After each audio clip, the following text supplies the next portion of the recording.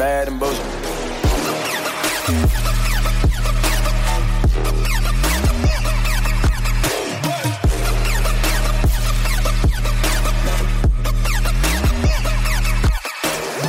Welcome to the Bad and Bitchy podcast. I'm Erica. And I'm Barbara. And we have a packed show for you today. But first of all, you all know the work we do is work. And in this time in our politics and culture where women are still treated as a luxury to the patriarchal system and not the core of an equity system, we're asking you, the Bad and Bitchy community, and you're part of this community by listening to this podcast, to support us in the work we do. And when I mean support, I mean contributing as little as $5 or $10 a month to our Patreon. Or more. We always accept more. We'll take more. We'll take more.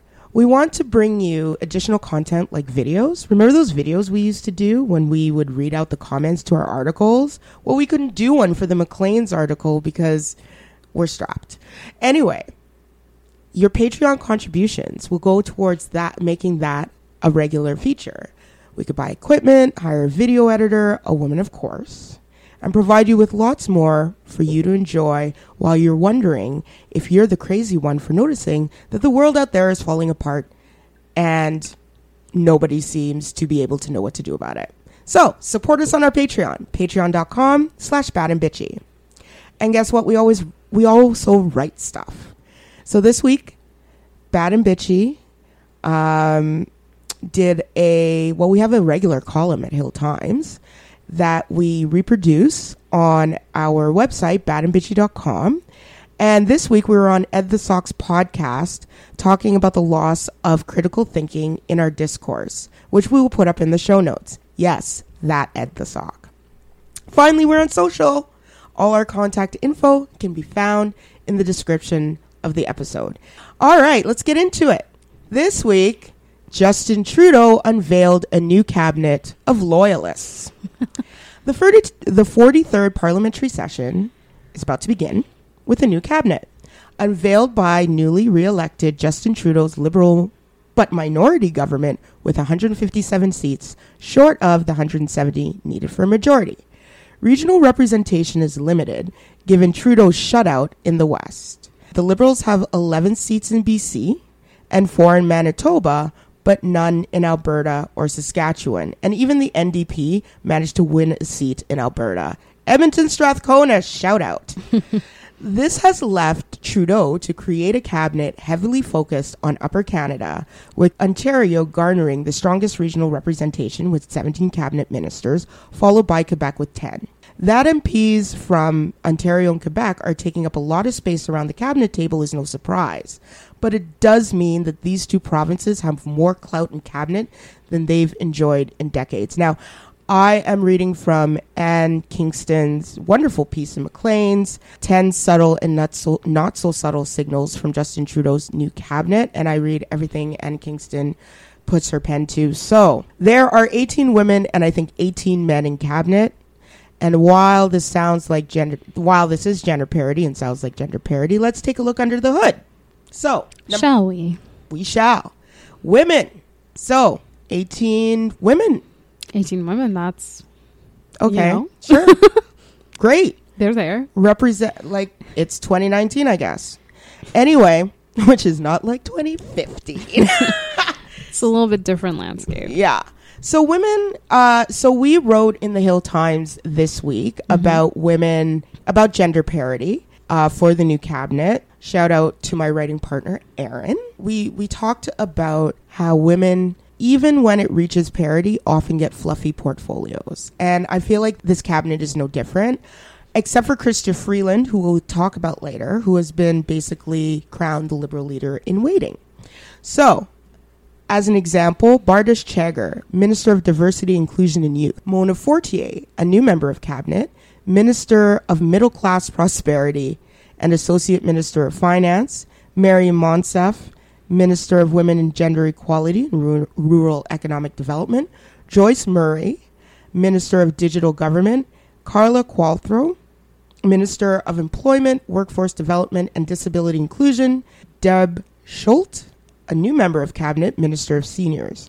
What seems to be true is that the distribution of cabinet positions still puts women at the bottom of the portfolio food chain, while mostly white men continue to occupy the highly coveted and highly important positions. Mm-hmm. I think for me, this was most evident. Like, I understand that Chrystia Freeland was moved to a new cabinet position as deputy prime minister, and like that was a thing. But just thinking of my personal interest in what I follow mostly, like just on the international stage, Canada is no longer represented by a woman. And often in those rooms, there are not a lot of women sitting there. In what position are you talking about? As Minister of Foreign Affairs. Oh, I see what you're saying. Yeah.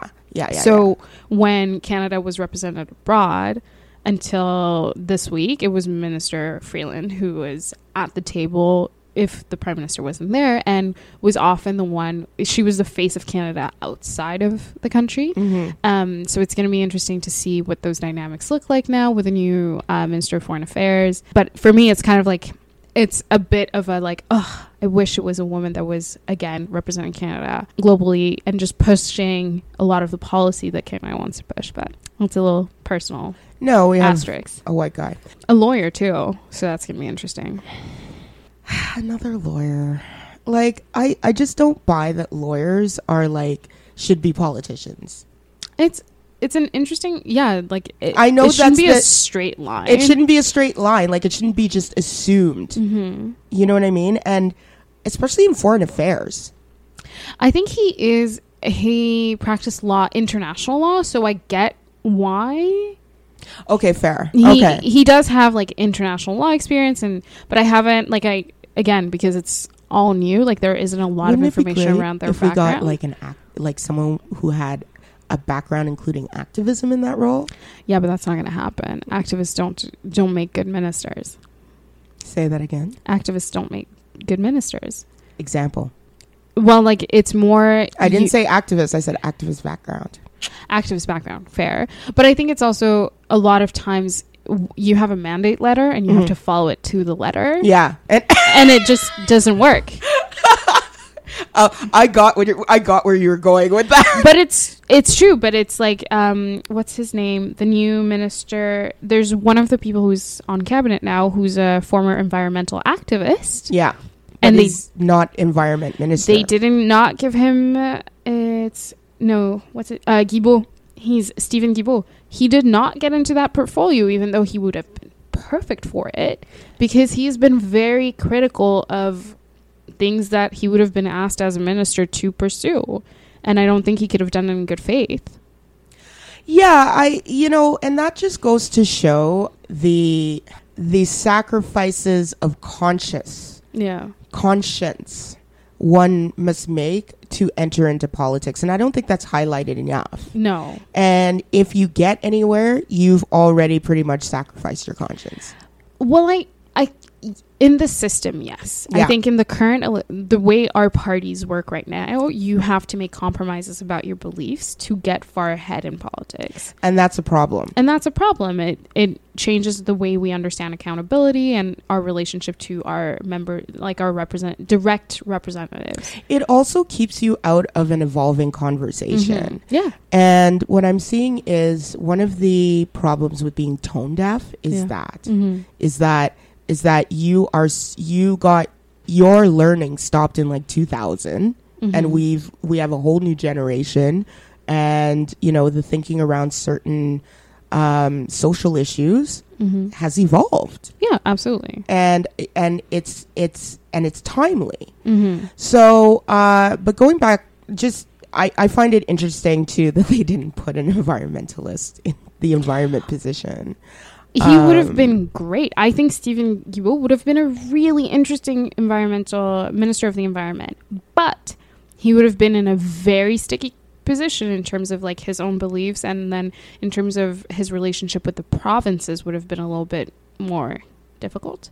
And there's that aspect as well, and we can't undermine it, but yeah. So I guess, my thing is, I think we've had, I don't think we've had a female finance minister.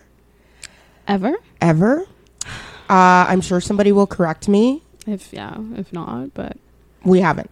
I think, as it was pointed out to me, Kim Campbell, I believe, was the Minister for Defense briefly. Okay. But I'm sure she was the only one.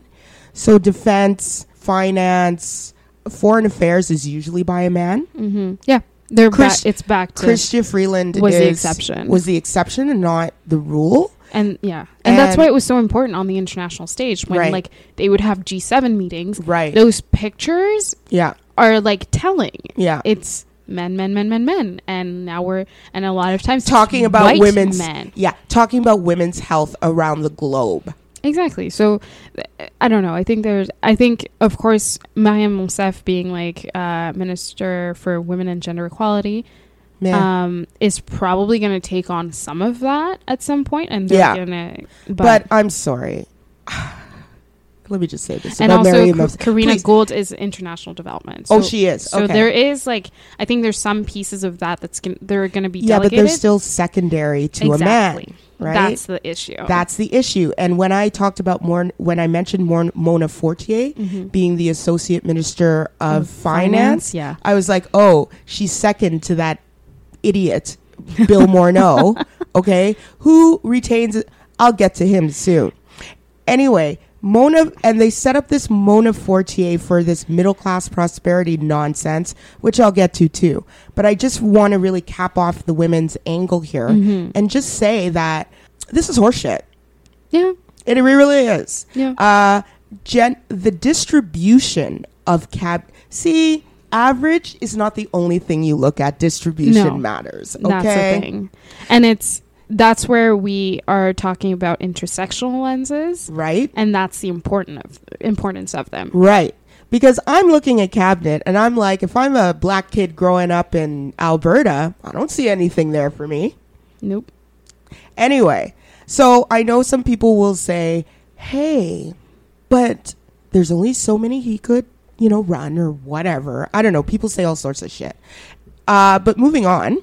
I want to keep this in mind, by the way, about the distribution. Well, we'll come back to it. I have some feelings about these new cabinet positions. Okay. So before we get to new cabinet positions, let's get to the white men who are terrible.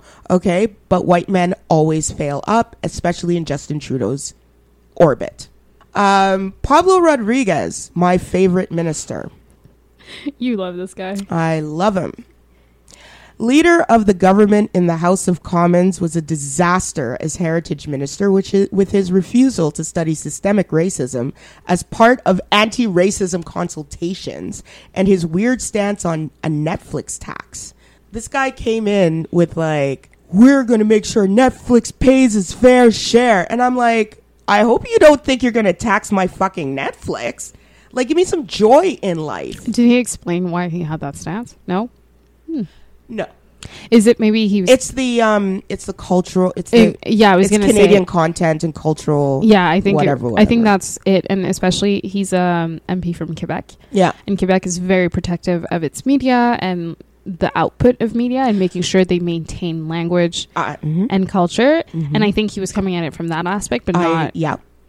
contextualizing it across the country. Exactly. He doesn't fucking contextualize shit. I don't know who writes these speaking notes for these people, but it lacks nuance and context and definitely understanding. Anyway, let me just say, yeah? No, that's a good point. I think beyond looking at cabinet, I think the next layer to look at is who's surrounding these people. Yeah, who are the staffers? And I can guarantee the staffers are white. Yeah, they're white. A lot of the decisions point to that, I think. And that's why they have they're white and they're from Upper Canada. Mm-hmm. And that's why, and to be honest, the language barrier is part of the reason. Mm-hmm. Nobody will say it, but the insistence on French means that you narrow the pool of people that you can pull from. Yeah. And that narrowness usually occurs in Ontario-Quebec corridor. Yeah. But I don't think I think some staffers get exceptions, right? For language? Well, that's another thing. Who gets an exception and why? Because that's the question. But I'm just saying, and before those lose their shit at me, I'm not saying that the language component isn't important. What I'm saying is the effects are that that is what you get for staffers. It's narrowing, but at the same time, like as a very I'm very francophone, in case you haven't noticed. You don't say. No idea. I think even within the pool that exists, they're not necessarily appealing to all the people that they could appeal to. Yes. That's the thing too. Exactly. I think it goes beyond that. I think there is, and again, this comes back to talking about like how our political system function. It's a very exclusionary. It's like an exclusive club. If you don't know the language, that's basically Canada. It's one big set of high school clubs that are exclusionary. Exactly. And it's like, if you didn't go to the right school, if you didn't know the right person, then you're not let into the circle. And if you're not let into the circle, it's very, very, very difficult to exact change in this country. Yeah, because I don't see many francophones of color as staffers. No. And that's the thing. Another example, if we're going to stick with like Quebec media. Yeah. Quebec media is like a powerhouse. Yeah. Honestly, Quebec media is white supremacy. Anyway, carry on. But some production value wise, some of the best stuff Canada is doing. Oh yeah. Production value wise, like they do really interesting stuff. They've managed to like do the little I've seen, being in Ottawa, of course, but like they have really good production value. They do. But no real diversity. Yeah. They just had, so there's this reality show, this is completely off topic, there's this new reality show, and they just had their first trans candidate on the reality show, and it's a dating reality show too, so that was really interesting. Lord. Oh god. But the racial diversity on it is still shit. Yeah, still shit. And then once the racial diversity is shit, you get things like, I'm into Asian girls. That's what you get. But the thing is, like, I mean? It's been, so the show has been restarted. It was like a really popular show in the early aughts and then kind of died down, and then it's been restarted over the past 3 years. Did you say the early aughts? Yeah. Like 2000s? Yeah. Oh my God, that's awesome. I like that. Early aughts. The early aughts. Okay, go ahead. I'm so foreign, it's funny. This show, since it's restarted, one of the biggest criticisms is they're not a lot of people of color, and when they do stay in the competition, they're usually men, not women. Yeah. And there's been a really big conversation, especially this year, because in the first like batch of like, it's kind of like a Love Island, but like Quebec style and less. By the way, Love Island Love Island UK is the shit. Okay, Love Island UK is the shit, and I will fight anyone who doesn't like that show. I think, well, they had their first black winner. I know, Amber Gill. Amber! I was here for Amber. Amber's all amazing. The time. Ovi, okay. Amazing. I love Ovi. Okay. They might be dating. Shut up! Yeah. I'm so excited about this. Oh my God. Okay. Totally off topic. So excited. We will talk about Love Island off air. It's great. Yeah. Hit me up if you want to talk about Love Island. Me too. If y'all want to talk about Love Island UK, hit me up. We'll start a group chat. Yeah. Oh yeah. Yeah. Oh yeah. And Love Island Winter is starting in January. Oh yeah.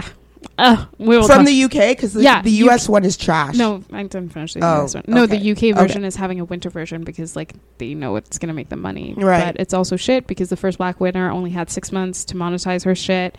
But totally completely separate. We were talking about media. So there is a pronounced lack of diversity when it comes to Quebec media itself as well, and that's been a growing conversation in terms of there's a really big population of French speakers in this country that are just not white. Yeah. And they need to be included in that cultural conversation. Yeah. But when it comes to, so what would be really interesting is once we have all these cabinet ministers, I want to see who their chief of staffs are. Well, that's the interesting thing, and that's something that we haven't gotten to yet. So how many are women? How many are women of color? What about disability representation? There's so many layers. Anyway, let me go back to the white men who fail. My second favorite. Guess who? Seamus O'Regan. Yeah. Seamus. Never met a foot he didn't stick into his mouth. O'Regan. Who was such intense nicknames for these folks. Oh my God. Sometimes I wonder why they let him speak. Like, why does he open his mouth? Didn't he say something weird already? Hold on. We had referenced in a past episode about him looking out the window. It had to do with clean drinking water on reserve, and he was going to visit the reserve. I don't know which one, off the top of my head. And he said something about looking out the window. I see blah, blah, all these some bullshit. And I'm just like, he made it all about himself. This is what I do not like about this man. Everything is about him. He centers himself all the time. But listen, he was an epic fail at Veterans Affairs. Yeah. Okay. So now at Indigenous Affairs or Indigenous Service, well, I don't even know which one because they split them. He wasn't great either. So that was his cock up then. But he once compared his leaving journalism to how members of the Canadian military feel as they take off their uniforms for the last time. What? Is he just someone who's clumsy? I think, you know what I think it is? I think that he has a very narrow world. I think he has, since he used to be in media. He used to be an anchor on CTV. Oh. On CTV News. Yeah. And I feel like because when you're in media, like it's very white. People talk to each other. How you understand a story is very narrow. Yeah. And especially for anchors, because anchors, like the people who really do the background work are the producers researchers and the producers. Yeah. They're the ones who do the background work and talk to people and so on and so forth. The anchor is just basically the face. I'm not saying they don't know anything. No, but they're not the specialists. But they're not the specialists on the issue. They just have to understand it at a very high level. And then, and be able to explain it to the audience.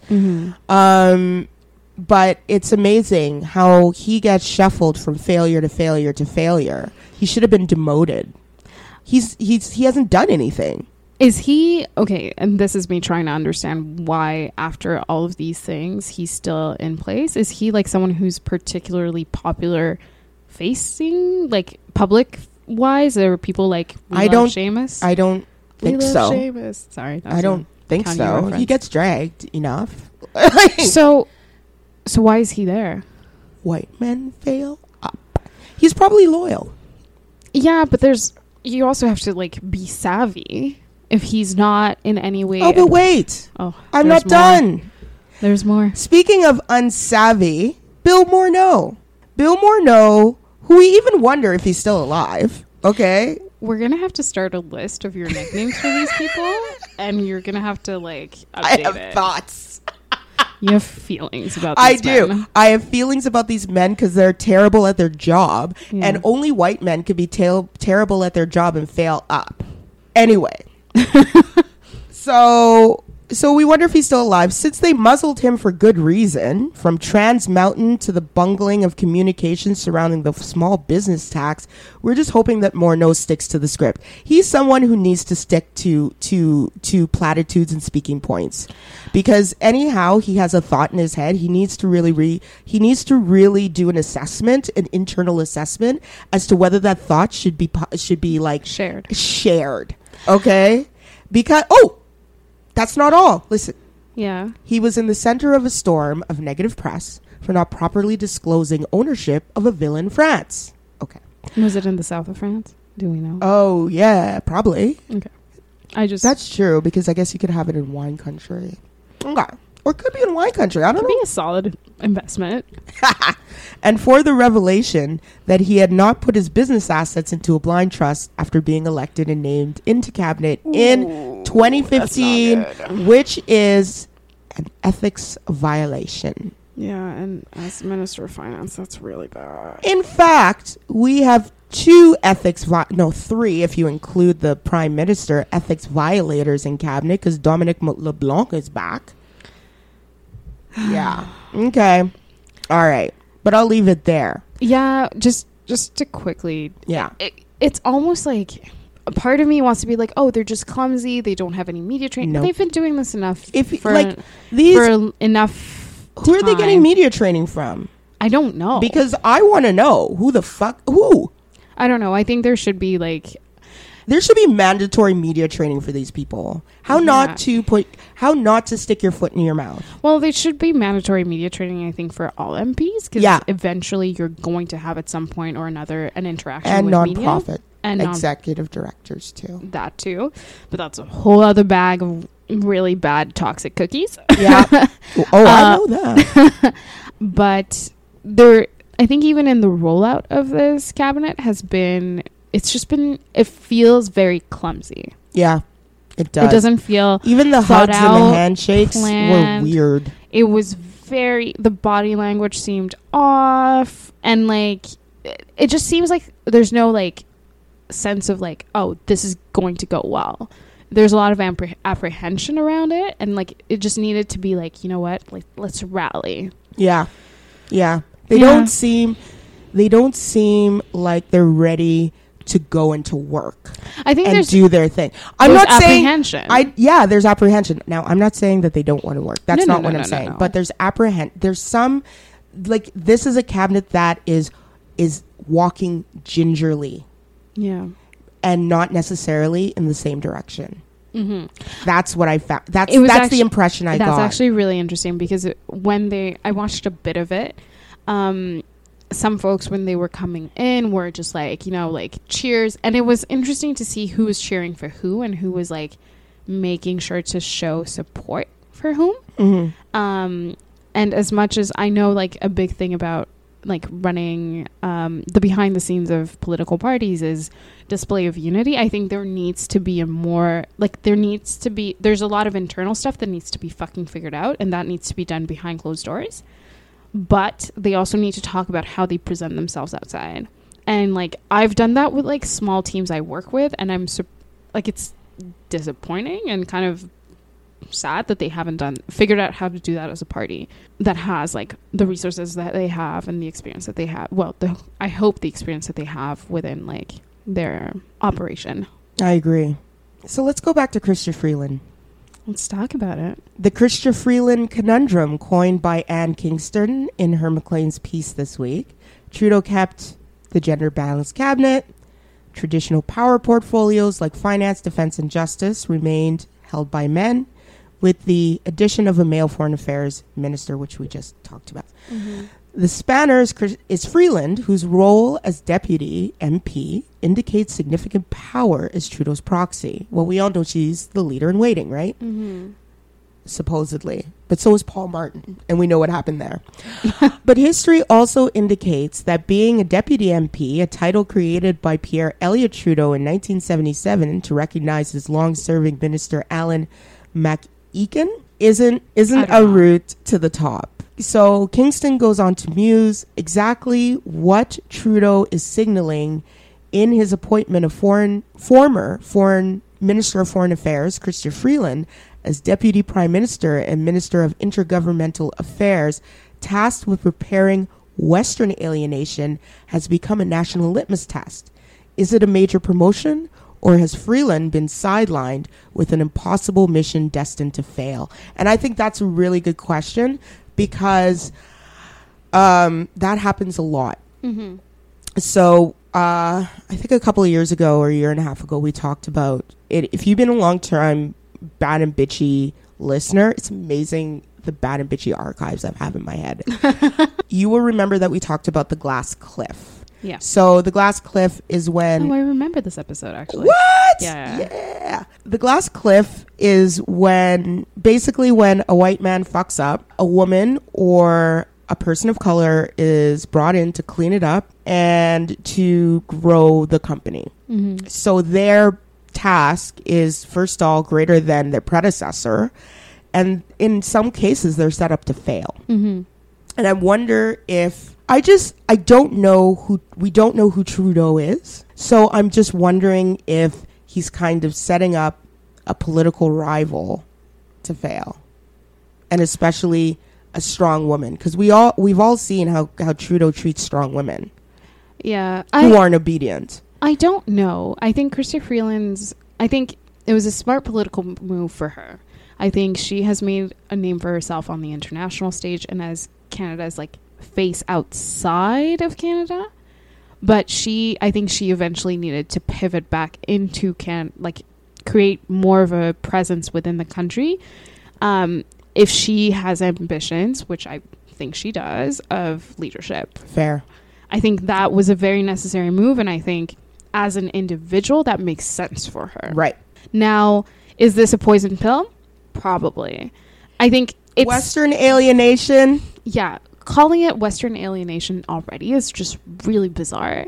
I think there's a lot of weight being put on her as an individual to... It's because she's from like Peace River or something. But it's Alberta. it's also gendered, because it's very much like, you're a woman, you'll be the peacekeeper and the peacemaker. You're the nurturer, so you can bring people together. Like, people will take to you more softly. Yes. Which is like and I don't think Chrystia Freeland's image is that soft either. No, I don't think soft. But I also don't know what her relationship to the West is and Western leaders. Neither do I. I think she's pretty neutral, which is actually an advantage in this like weird position that they've put her, because she's been so much like a outside force that bringing her in is pretty interesting, actually. Yeah. But I also like recognize that there's a gendered lens there, and I don't know how that's gonna, like, it's that weird like, oh, women are peacemakers. Yeah. There's like that angle.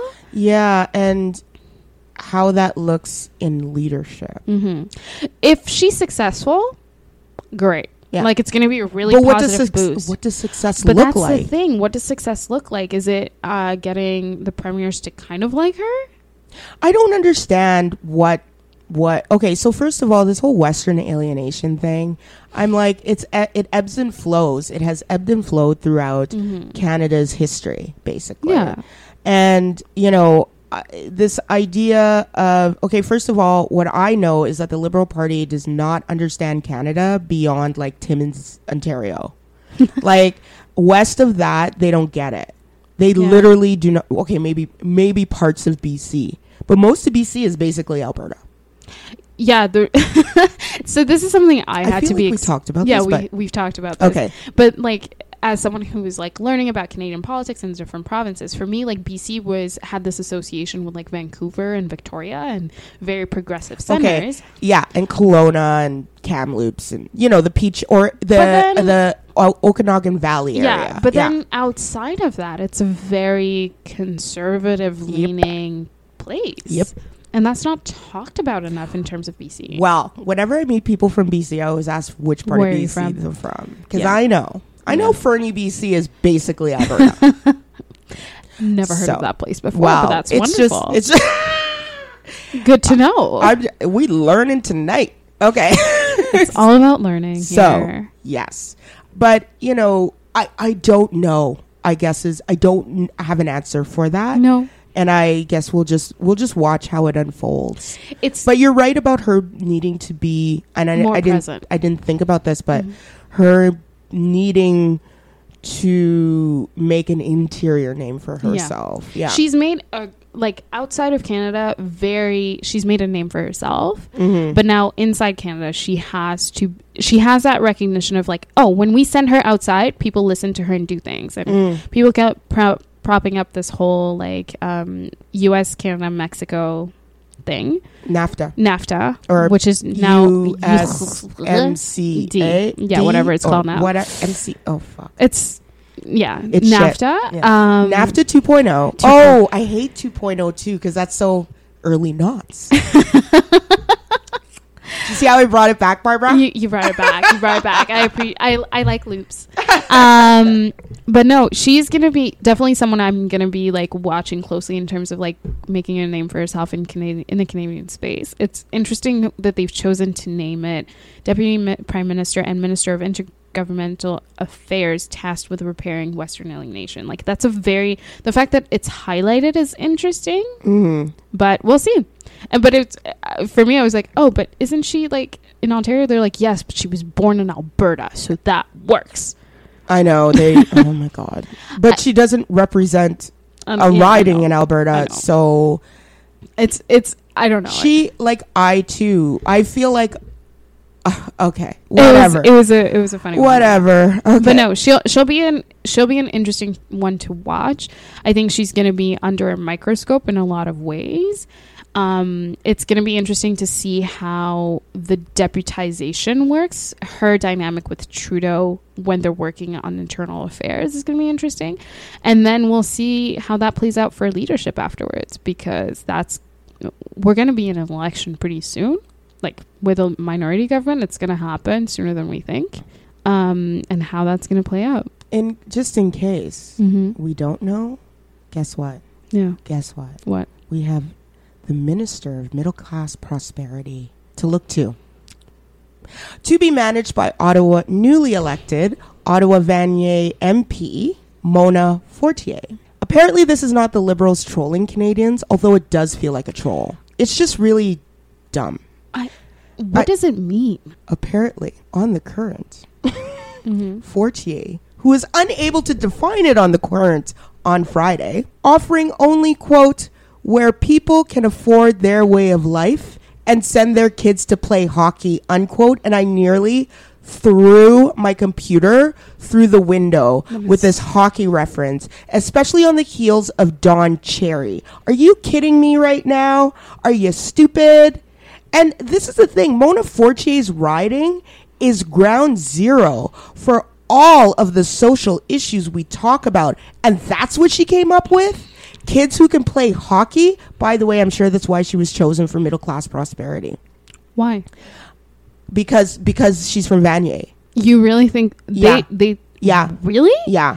Because but Ottawa Vanier has some of the richest people in the city that live there. But that's my point. Is that riding is really, really like ground zero of inequality. Yeah. That's what I'm saying. So they thought that was a good idea to put her. That doesn't track. I'm just saying, in their minds, they probably connected because they call it, quote, concern for, quote, the middle class and those wanting to join it, end quote. Okay. That does not track at all because, okay, if we look at Ottawa, I didn't make this up, man. I know. No. And no, you go ahead. It doesn't track because one, Ottawa Vanier is, I think, one of the ridings with the highest inequality That's what I'm in saying. the province, if not the country. It's wild. I know. You walk from one end of the street and to the other, and it's not the same place. Yeah, I know. So it doesn't track that they would think that make that. If they did, Ottawa Vanier is actually a really interesting it's a place right now. Riding because of that inequality, because of the immigrant high immigrant Franco, historical Franco, like center of Ottawa. But like they have New Edinburgh in there. They have. So for those who don't know, New Edinburgh, this is in Ottawa. New Edinburgh and what's that other? Rockcliffe is basically where the rich people live. There are mansions there. Yeah. Like real mansions. Big in Rockcliffe. Private schools, the whole deal. It's basically like some gated community in America. Like that's what it is. And those two realities are those two side by side. That juxtaposition is in one riding. So that's the background of the riding that we're talking about. Yeah. And it's important to kind of understand why, like, my whole flabbergasted, like, that doesn't track. I know. If we're looking at their definition of middle class, there is no middle class in her writing. Isn't that the big irony of this whole fucking putting Mona Fortier in this position, is that there's like literally no middle class in Ottawa, in Ottawa Vanier, of Rockcliffe. All of the ridings in this city. Yeah, that is the one riding where it's like you either make a lot of money or you don't make any money to live there. Sorry, it just doesn't track. But the bigger piece I think here is they kind of, I don't know if this is like because again. It can't be because they're clumsy unless they're all clumsy, because then if they're all clumsy then it's bad. But there's a real communications problem there again. This Liberal government is terrible at communications. I didn't say Justin Trudeau was for his personal brand. What I'm saying is, and I mentioned the small business tax, Trans Mountain was another communications blunder. Why didn't they just say we're trying to save jobs in Alberta? Done. Yeah, that's it. Boom. Who's going to say no? Had they said that, by the way, we might have had a Rachel Notley government.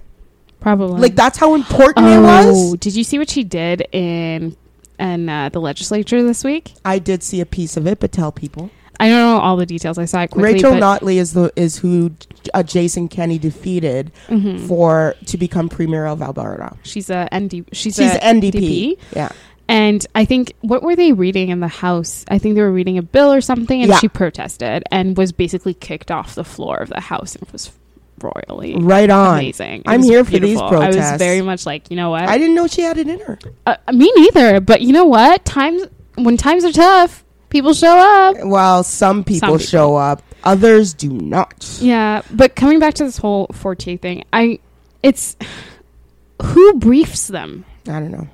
Like, someone should have had like, yo, these are your talking points. These are the things you should be saying. We go back, but we go back to the original port of chief of staff and staffers. Yeah. Those people who break down speaking points. Those people who are supposed to look at issues from a myriad of angles. These are the people writing the speaking points for these people, and they are not racialized people. Yeah. They're mostly men.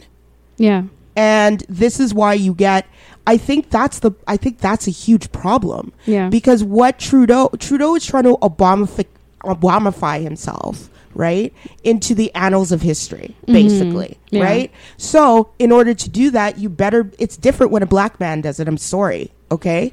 But the thing about it is he's using all these words. He's doing all these things. He's blah, blah, blah, blah, blah. And they cannot put the concepts together.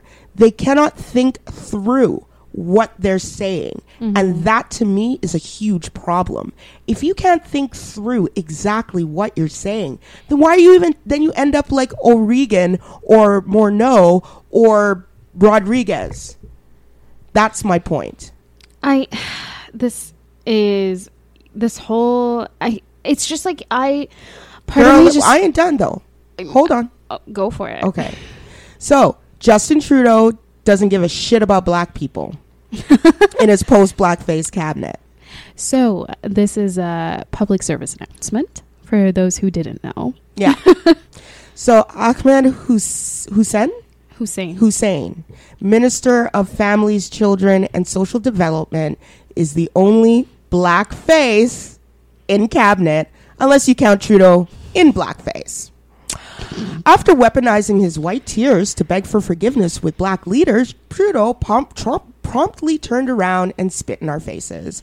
Fewer than 20 black Canadians had been nominated by Team Trudeau, including a handful of Liberal MPs who were seeking re-election, said Velma Morgan, the chair of Operation Black Vote Canada. So Operation Black Vote Canada is a not-for-profit, multi-partisan organization that aims to get more black people elected at all levels of government, no matter which party.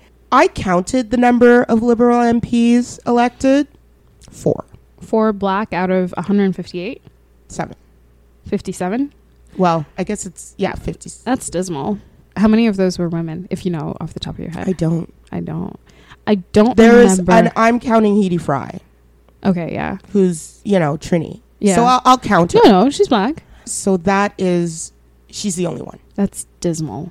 She's the only one. Who are the other 4? Yeah. But that's dismal. Like, and it's not for a lack of political talent within the black community, because that it is not. That ain't it. The black community has a lot of political talent, but as usual, the NDP did. I think there are 11 to 15 new black MPs for the NDP. I want to say 11. Or they ran 11. They ran 11. They ran 11, but okay, they did not win. Sorry, win 11. I think they did win a few. One of the new black MPs that I found really interesting is the MP for Hamilton, Matthew Green. He's awesome. I do like Matthew Green. I have a political crush. Like, it's amazing. Like, he's really cool. And like, he did the whole. No, he talks the talk. Yes, but he walks the walk. I know. And plus, he also followed me back on Twitter, so I was like, hi. Shout out to Matthew Green. No, but he did like the whole like making it a little bit more transparent and how like the process of being a new MP thing. So he kind of picked up on like that Alexandra Ocasio-Cortez. He's one to watch. Yeah, no, he's definitely a very interesting new MP. I think if he can hold his own, I think that he could become, like, to me, he has the makings of becoming like a top tier politician. I already think the only thing he doesn't have is the visibility. Yeah. I think he has that's everything growing else. though. Like that's changing. Well, of course, yeah. It's changing. And like I think the more he's going to be active and like once he is like, because he's an activist. And that's the thing. And he's really connected and very grassroots, like oriented. Yes. And he's done a really neat job of like connecting with climate change activists and like doing all of these small things and signed on to the right pieces because he's strategic and smart. And like, I think a lot of times when we talk about activists, people think it's just like,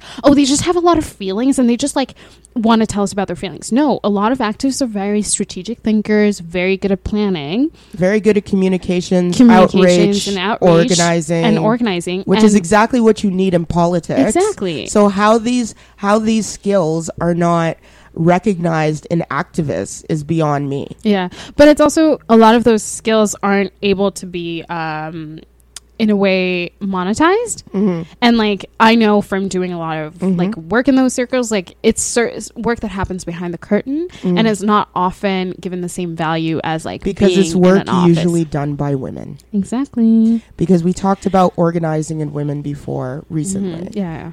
Okay, so Trudeau also punked Indigenous people with this cabinet, meaning they have, I think, zero representation. Or no, there's one MP for Northern Territories. Vandal? Yeah, Minister of Northern Affairs, sorry. And he's a Métis MP from Winnipeg. Okay. But he's the lone Indigenous voice, First Nation voice at the table. So there's one voice for Black people. There's one voice for Indigenous folks and First Nations folks, sorry. That's not sufficient. There's one voice for there's a more diverse Asian representation. Yeah. Actually, it is pretty. So I guess they didn't behave. But enter Jody Wilson-Raybould, whose ghost, I'm sure, is part of the reason that Trudeau cabinet was not so spunky. Yeah. Because she won her seat. She did. As an independent. I also want to say that the ethics commissioner proved her right. Yep. So I just want to put that out there. She's definitely going to be another person. I think she's going to be one to watch. Yeah. There's a new 19-year-old MP from the NDP, and she's really good. Oh, the Inuit. Yeah. Yes. She is. Oh, what is her name? I mentioned her in a piece, and I forgot. She's amazing. Her name. Yeah.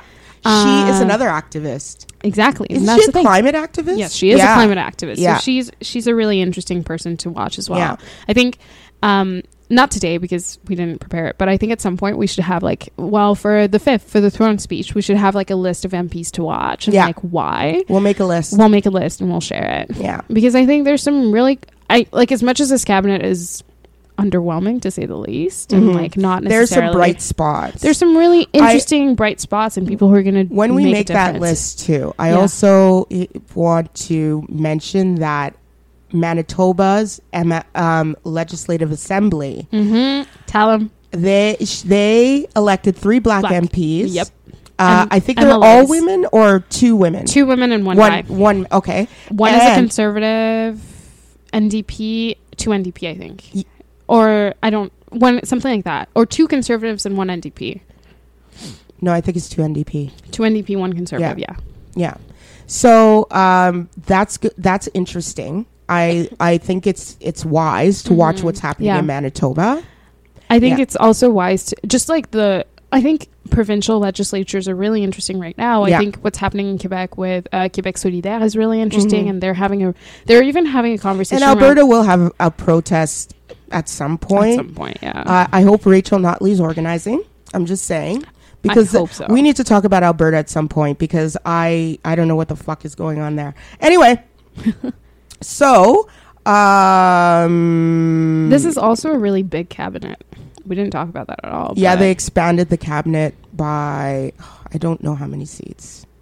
I think it went from 34 to 37 or 36. Okay. So the Minister of Indigenous Services, Mark Miller, is a longtime Trudeau friend, and that was a portfolio that JWR, rejected before being ejected from Liberal caucus.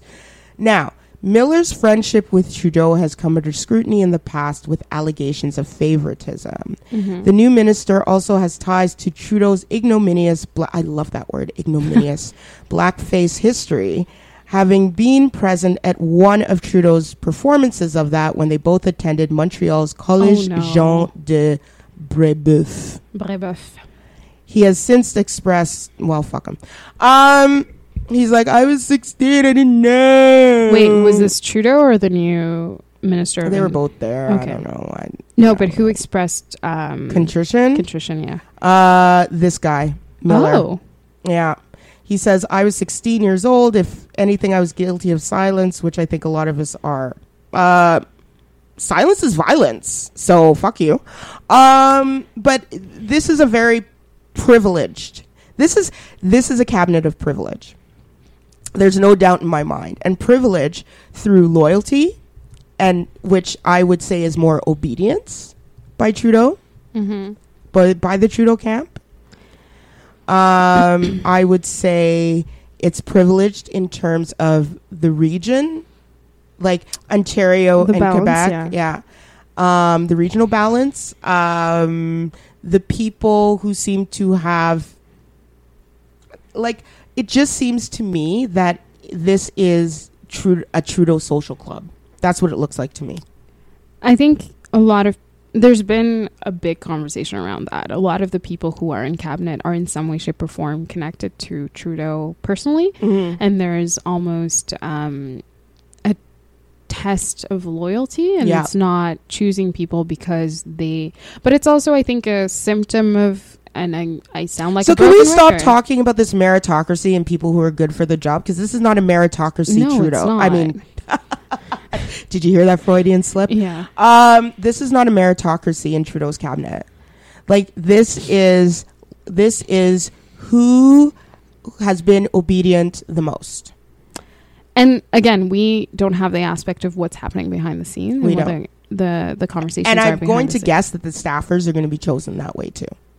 Yeah, I don't think it's a very transparent process. No. In terms of selection of staffers. And I think we don't talk about that enough. Exactly. Because I think a lot of the work we see, the minister is the flashy diamond thing at the top. It's who's in that office? Who's in the office? Mino? Who's funneling what's getting to the minister? That's the other thing. Who's the gatekeeper? Because that's a huge issue. Whoever the gatekeeper is choosing in a lot of ways and selecting policy. Yeah. So because of the system that we, like, the Canadian political system, we can't have activist ministers. So we can't have ministers who are like, you know what, this is the cause I'm going to rally for, and I'm going to work really, really, really hard in this way to make this a thing.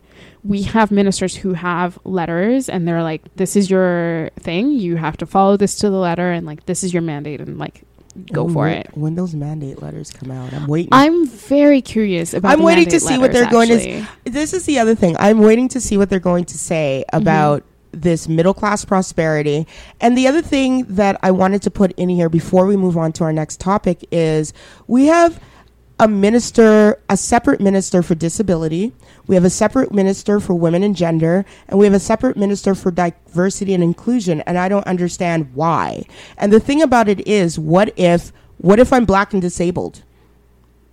What if I'm what if I'm like, I just don't understand. Like, this just belies the intersectionality that Trudeau spewed during blackface.